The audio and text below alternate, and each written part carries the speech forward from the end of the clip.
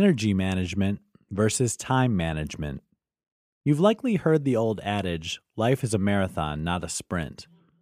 If you're trying to manage your time effectively without paying attention to your energy management, you may end up with sprints rather than finishing the marathon of life.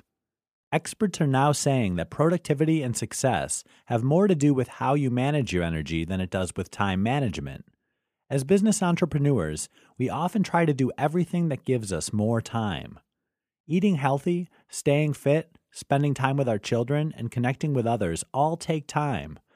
And we do have to schedule some of our pursuits. Whether we have the energy for those pursuits is a problem that's often overlooked. Trying to adhere to certain times to manage everything can leave us all exhausted so that we're not even able to relax and enjoy ourselves when we've scheduled the time for it. The alternative to managing your time is to manage your energy effectively. It works by taking time for recovering from those lengthy sprints you take so you can finish the marathon with ease rather than anguish.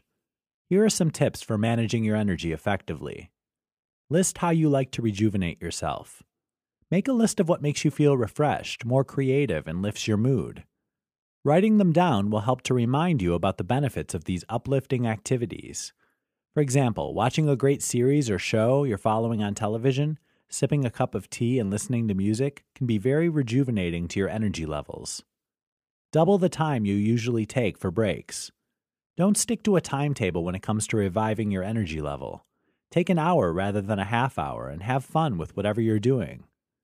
Reward yourself for every goal reached. Do you have lots of projects and it seems you'll never finish them to be able to relax and enjoy yourself? Break those projects down into parts and reward yourself after you complete each one, rather than waiting until the entire project is finished. Make frequent recovery stops. While you're on that mile-long sprint, you may feel the need to stop and renew your spirits and your energy. Do it!